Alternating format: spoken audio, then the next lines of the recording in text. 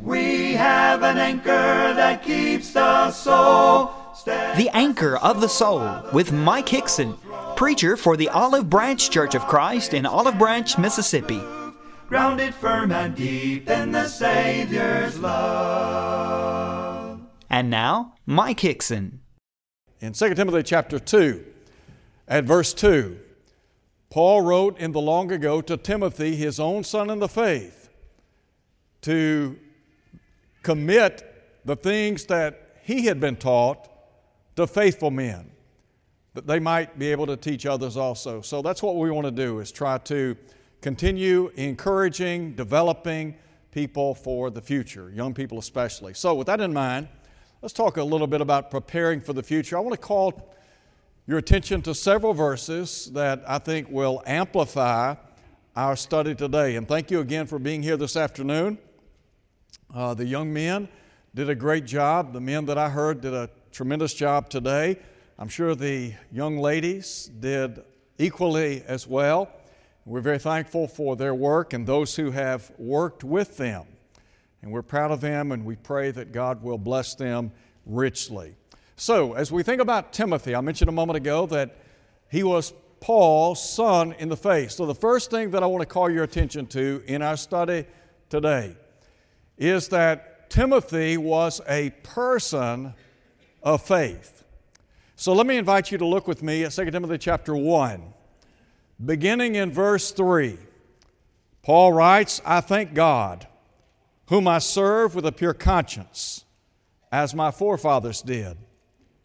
As without ceasing I remember you in my prayers night and day, greatly desiring to see you, being mindful of your tears, that I may be filled with joy when I call to remembrance the genuine faith that is in you, which dwelt first in your grandmother Lois and your mother Eunice, and I am persuaded is in you also." So number one, as we think about Timothy being a person of faith, I think it's important for us to recognize, number one, the genesis of his faith. We're talking about 3 generations of people here. Timothy's grandmother, a lady by the name of Lois, his mother, named Eunice, and then, as Paul said, that faith that dwelt in him. That was not by accident, was it? But rather, it's my conviction that they laid the groundwork for Timothy to become a great servant of Almighty God. You remember back in Deuteronomy chapter 6, when God through Moses told the children of Israel that they had a responsibility to future generations. He said, "Hear, O Israel, the Lord our God is one, and you're to love the Lord your God with all your heart, with all your soul, with all your might. These words which I command you today shall be in your heart." And then he said in verse 7, "And you shall teach them diligently to your children, when you sit in the house, when you walk by the way, when you lie down, and when you rise up." So the mother and grandmother of Timothy, they understood their responsibility to train this young fella.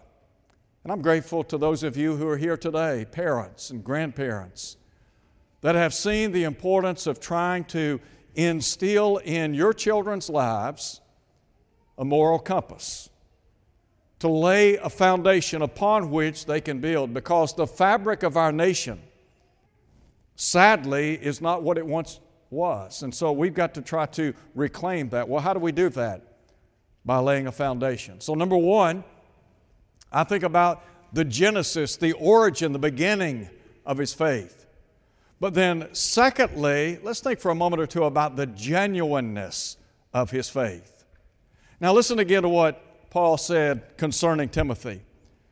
"When I call to remembrance the genuine faith that dwelt first," well, when I call to remembrance the genuine faith that is in you, that dwelt first in your grandmother and then in your mother. And then note what he says, and I am persuaded is in you also. Our children, as I said a moment ago, they are the future of this country. They are the future of the church. And so it's incumbent on us to try to lead them to a point where they develop their own faith. Now I understand there is a period of time when they're under our tutelage. They're being trained and instructed and guided by us. It might be the case that their faith is connected to us as their parents or grandparents. The goal, however, is for them to stand on their own and to have a rock-solid faith. And so when Paul wrote to Timothy, he talked about that genuine faith that dwelt first in him. Now, I would grant that there are 3 generations there, but Timothy developed his own faith. And that's what we're trying to do today. We want our young men, our young ladies, our young boys, our young girls, we want them to be people of faith. Now, there's a second thought I want to share with you. Turn over, if you would, and look with me at chapter 3. Again, the same book, 2 Timothy chapter 3. And now, if you would, listen to what Paul says concerning the faith of Timothy. But as for you, continue in the things which you have learned and been assured of, knowing from whom you have learned them, and that from childhood you have known the Holy Scriptures. So I want you to take note of something first and foremost. Note, if you would, when Timothy was taught.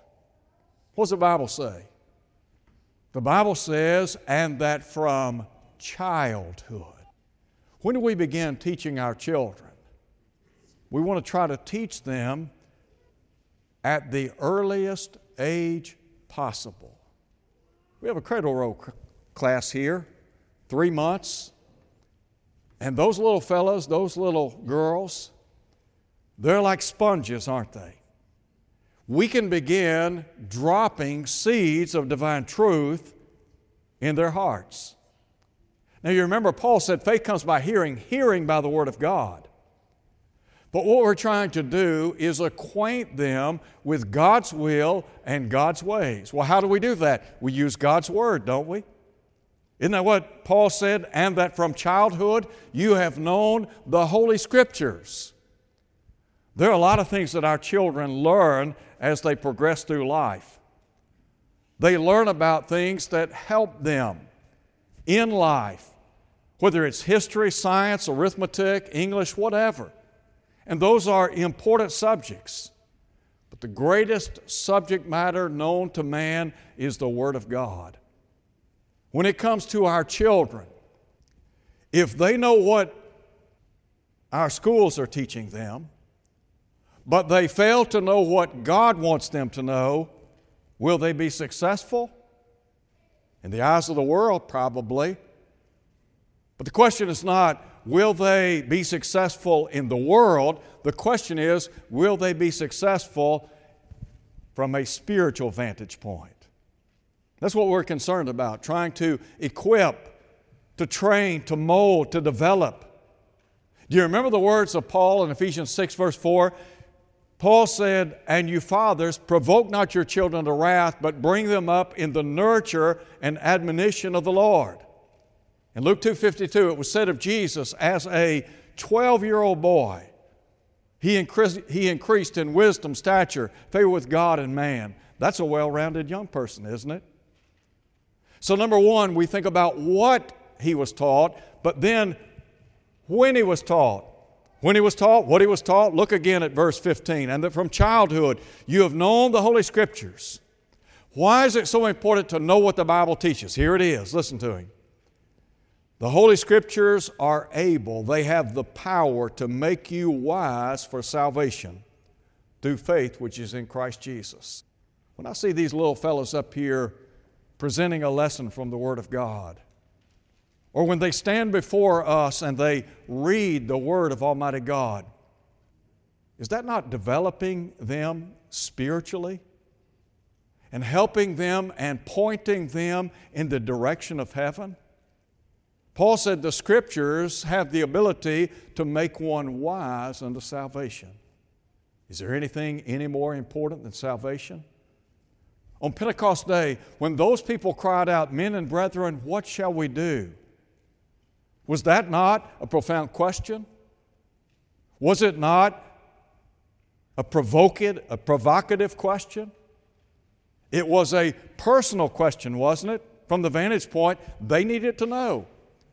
So we're trying to equip our young people so that they might know the will of God, and ultimately so that they might one day be with us in heaven. And then listen to what Paul said. All Scripture is given by inspiration of God. In other words, the Scriptures are God-breathed. Those holy men of God were borne along by the Spirit. They spoke not as the will of man, but holy men of God spoke as they were moved by the Holy Spirit. That's what Peter said. Now note, if you would, all Scripture is given by inspiration of God and is profitable. Sadly, in our day and time, there are a lot of folks that look at the Word of God from a negative vantage point. And there have been young people that have been schooled to think that the Word of God will hinder them rather than help them. What we're trying to say is this book, God's Word, is profitable for life, isn't it? You take this book, you try to live by it, you try to develop your life around what the Bible teaches. I can tell you this, you'll be a blessed person. Do you believe that? It'll bless your life. That's what James said. We looked at that this morning, James 1, verse 25. So God's Word is profitable for doctrine, for reproof, correction, instruction in righteousness. The man of God may be complete, thoroughly equipped unto every good work. The Word of God can make you what you ought to be. It can make you a whole person, can't it? So, young Timothy, he was a person of faith. He was a product of faith. But then Paul said he was to be a pattern of faith. Look at 1 Timothy chapter 4 now. And look at verse 12. Paul had talked about the importance of godly exercise. And down in verse 11 he said, "These things command and teach." Now, note if you would verse 12. Paul said, "Let no one despise your youth." Don't let people look down on you because you're a young person. You've got a lot to contribute. Timothy was a young man, but he had a lot to offer the kingdom of God. And our young people that are a part of the church here, they have so much to offer, not just today, but in the future, don't they? So here's what Paul said. Timothy, I want you to show the world what it means to be a New Testament Christian. So number one, I want you to do that in word. That has to do with what you say. One of the most difficult things to learn to control in life is the tongue, isn't it? And oftentimes where we get ourselves in trouble is because we haven't learned to bridle the tongue. And so when we're out in public and we're trying to live a Christian life, or let's just say that we claim to be a child of God, but we fail to exercise control when it comes to the tongue, does that say something to people around us? Will that impair our influence? Well, the answer would be yes. The tongue is a little member, and as James said, it boasts great things. Tough to keep it in check. So, Paul is saying to Timothy, I want you to be an example, number one, in word. Number two, I want you to be an example in your walk. That is, how you carry yourself. When people see you in the community, what do they see? When you go to the office or go to work every day, and you interact with your fellow employees, It might be that you are an employer. You're the boss. It might be that you're not the employer, but you are the employee.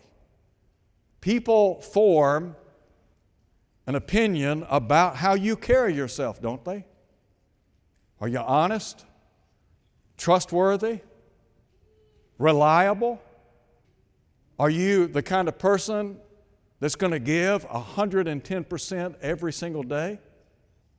When you claim to be a child of God, if your walk is inconsistent, do people know it? They pick up on it? Now look at what Paul said. I want you to be an example. I want you to show the world what it means to be a New Testament Christian. And I want you to do so, number one, in your words. But number two, I want you to do it with regard to your conduct, how you carry yourself. Well, how so? Number one, in love. Love for God, yes. Love for self, without question. But more importantly, and I think equally important in some respects, is to show love for other members of the human family. Didn't Jesus say in John chapter 13, by this shall all men know that you're my disciples? How? If you love one another. So we demonstrate genuine love. Matter of fact, Peter in 1 Peter chapter 1 said, seeing you have purified your souls and obeying the truth through the Spirit unto genuine love of the brethren. See that you love one another with a pure heart fervently. Note, if you would, that genuine love. The body of Christ ought to be characterized by people who love one another. If a church is constantly at war and fighting and biting and devouring one another, what does that say to the world? Tell you what it says to me, why would I want anything to do with those folks? I can get that in the world. So Paul said, I want you to be an example in love and then in spirit. This is the human spirit. Now we might know the Bible from cover to cover, and we might understand the truth of Almighty God. But what about our attitude in life? How we treat others, how we treat fellow members of the body of Christ. You know, sometimes you'll hear people say, he or she has a rotten spirit. That's what Paul's talking about. You carry yourself in such a way so that you reflect the light of Christ in your life. You have the right attitude, the right spirit, per se. And then here's what he says, I want you to be an example in faith. Was Timothy an example in faith? Was he an example of the faith? Yes. Timothy was a man who was guided by the faith, that is, that system of doctrine once for all delivered. But he was a young man of personal faith in the Lord, wasn't he? And then he said, I want you to show the world what it means to be pure in life. We live in a very corrupt world. A nation that has eroded in many respects morally. Well, how do we get that back? I think we've got to get back to impressing upon every single person the importance of following what the Bible teaches. To try to develop a character that is above reproach, that we're not soiled and tainted by the world. Rather than being conformed to the world, Paul said we're to be transformed by the renewing of the mind. That's what Paul's talking about here. Now, there is a fourth thing I want to share in closing. Let's look over now to the passage that Jordan read a moment ago, 2 Timothy chapter 4. Paul, in writing to Timothy, identified him as a person of faith, a product of faith. He was to be a pattern of faith. And then fourthly, he was to be a preacher of the faith. So number one, Paul charges Timothy, and I want you to think about this for a minute or two. When Paul wrote his second letter to Timothy, he understood my time on planet Earth is very short. He said, the hour, the time of my departure is at hand. He understood that death was coming, imminent. So here's this great apostle Paul, somebody that had been a mentor a teacher, an example to young Timothy. And Paul realizes, look, I'm going to leave this world. When I leave this world, I need somebody to be willing to step up and stand in my shoes and continue preaching and teaching the gospel. I'd like to think that I had another 25, 30, 40 years preaching and teaching. But I understand there will come a point in time when death will intervene. I'm not going to be here forever. And so what I like to think about is there are young people, there are other people that are coming on the scene. And they'll have the ability to preach and teach. They can fill the shoes of a Jared, a Mike, or whomever. Well, why is that? Because we're talking about the perpetuity of the faith. Wasn't it Jesus that said, "Go therefore and make disciples of all the nations"? So we're trying to teach our young people. And so, number one, Paul said, you need to be faithful to the message. Listen to him. I charge you therefore before God, the Lord Jesus Christ, who will judge the living and the dead at His appearing in His kingdom. When the Lord Jesus comes, He will be seated upon the throne of His judgment. As He said, all nations will be gathered before Him. He's going to begin to separate them as a shepherd divides the sheep from the goats. And so Judgment Day is coming, and what Paul is saying here is, in light of the certainty of the judgment to come, you need to be preaching the gospel. You need to make sure that you're preaching the Word of Almighty God. Why? Because only the gospel will save. Only the gospel will keep us in a saved condition. So listen to what he said. Timothy, I want you to preach the Word. That means I want you to preach what the Word says, and I don't want you to preach anything else. It's true then, it's true today.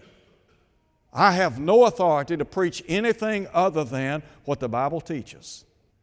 The authority rests in the Scriptures. But I have the responsibility of making sure that when I preach and teach, people know what the Bible says. Look, if you want to try to share the gospel with somebody, or I think about those who preach and teach, there's nothing wrong with using illustrations and examples and things like that, but the bottom line is we've got to preach the Word, the message. And Paul said, I want you to reprove, rebuke, and exhort with all long-suffering and teaching. And we live in a day and time when people don't like negative preaching, and yet 2/3 of what Paul said there is negative in nature. Well, what's so bad about preaching a message that can sometimes be construed as negative? It warns. Isn't that what David said, Psalm 19? That through your testimonies, your servant is warned. In keeping them, there's great reward. Now note, if you would, look at verse 3. Paul said, the time's going to come, Timothy, when they will not endure sound doctrine. Sound means healthy doctrine, healthy teaching. It's going to come a day and time when people are not going to want to listen to what you have to say based upon the Word of God. Rather than making concessions and compromising and recanting the faith, rather than altering the message so that it might meet the wishes and the will of the people, Paul said, I want you to keep preaching the truth. Listen to him. The time will come when they will not endure sound doctrine, but according to their own desires. Because they have itching ears, they will heap up for themselves teachers. And they'll turn away their ears from the truth and be turned aside to fables to miss. Now, would you say that there are some that have made concessions in the realm of truth? That there are some that have backed away from preaching and teaching the truth because people don't want to hear it? I understand the importance of numbers. Numbers are an index, so to speak, to where we are. I understand the importance of contribution. But I can't alter the Word for the sake of numbers. No one can do that. We don't have that right. And there is not an eldership on earth that has the authority to tell a preacher, you can't preach that if it's biblical. Well, why? because the Bible doesn't authorize it. And I'm grateful that we have elders here that are supportive of truth, that want the truth preached, and that will stand behind the preaching and teaching of the truth. And then, note if you would, he was to be faithful to the message, but he was to be faithful as a messenger. Look at verse 5. But you be watchful in all things. And then listen to this. Endure afflictions. Now what was it Paul said? I want you to preach the word. The time's going to come when men are not going to be willing to endure sound doctrine. They're going to be looking for teachers that will gratify what they want taught. Could that possibly bring about some difficult times? When you're trying to preach the truth, is it possible that there are those who will be on your back and they will try to assert to you, you need to get away from preaching that message? And they'll make life rough on you. There'll be a thorn in your side. The answer is yes. Paul said, I want you to do the work of an evangelist and fulfill your ministry. It's great when people support you. I'm grateful for people who support the preaching and teaching of truth. But when it's all said and done, we got to preach the truth no matter what. As Haggai said long ago, he said, I am the Lord's messenger in the Lord's message. Jonah in Jonah chapter 3 said he was instructed to preach the preaching that God had bidden him. And so Timothy became a great servant of Almighty God. And I look around, I see all these young people, and I think about, you are the future of the church. And I'm so grateful that you're being taught. What's the goal of a Christian? It's heaven, isn't it? You know, we talk about our children and their faithfulness or lack thereof. We have our children for a very short period of time in life. I know that there are some children, they've been taught right. God's Word has been instilled in them. They've been led by example.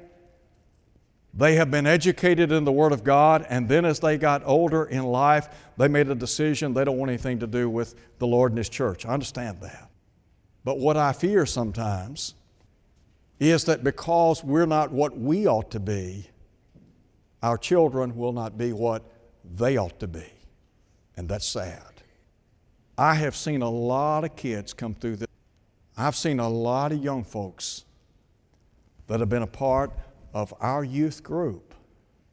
And I wish I could say that every single young person that has been through our youth group is where they need to be today, but that's not the case. So I'll leave you with this question. Why? Let's do everything we can to help instill in them a life of faith. Let's support them because they are the future. That's it, plain and simple. If you're here today and you're not a Christian, we close every service encouraging people to think about their spiritual life. And so if you're here today and you're not a Christian, why is that? Why is it you're not a child of God? If you're a young person and you have reached the age of accountability and you understand the cost of discipleship, what's holding you back? I have no doubt your parents want you to obey the gospel. They want you to live a faithful life. Well, what would you need to do? Believe Jesus to be the Son of God. Repent of your sins, confess His name, be buried in a watery grave of baptism. In so doing, the Bible tells us you'll enjoy the forgiveness of your sins, Acts 2:38. Be faithful till death. The promise is the crown of life, 1 John 2:25. Thank you for listening to The Anchor of the Soul. Your speaker has been Mike Hickson, preacher for the Olive Branch Church of Christ, located at 9100 East Sandage Road in Olive Branch, Mississippi. To hear this lesson again, go to olivebranchchurchofchrist.org. Tune in next Sunday for more of The Anchor of the Soul. We have an anchor that keeps the soul steadfast and sure while the billows roll. Fastened to the rock which cannot move, grounded firm and deep in the Savior's love.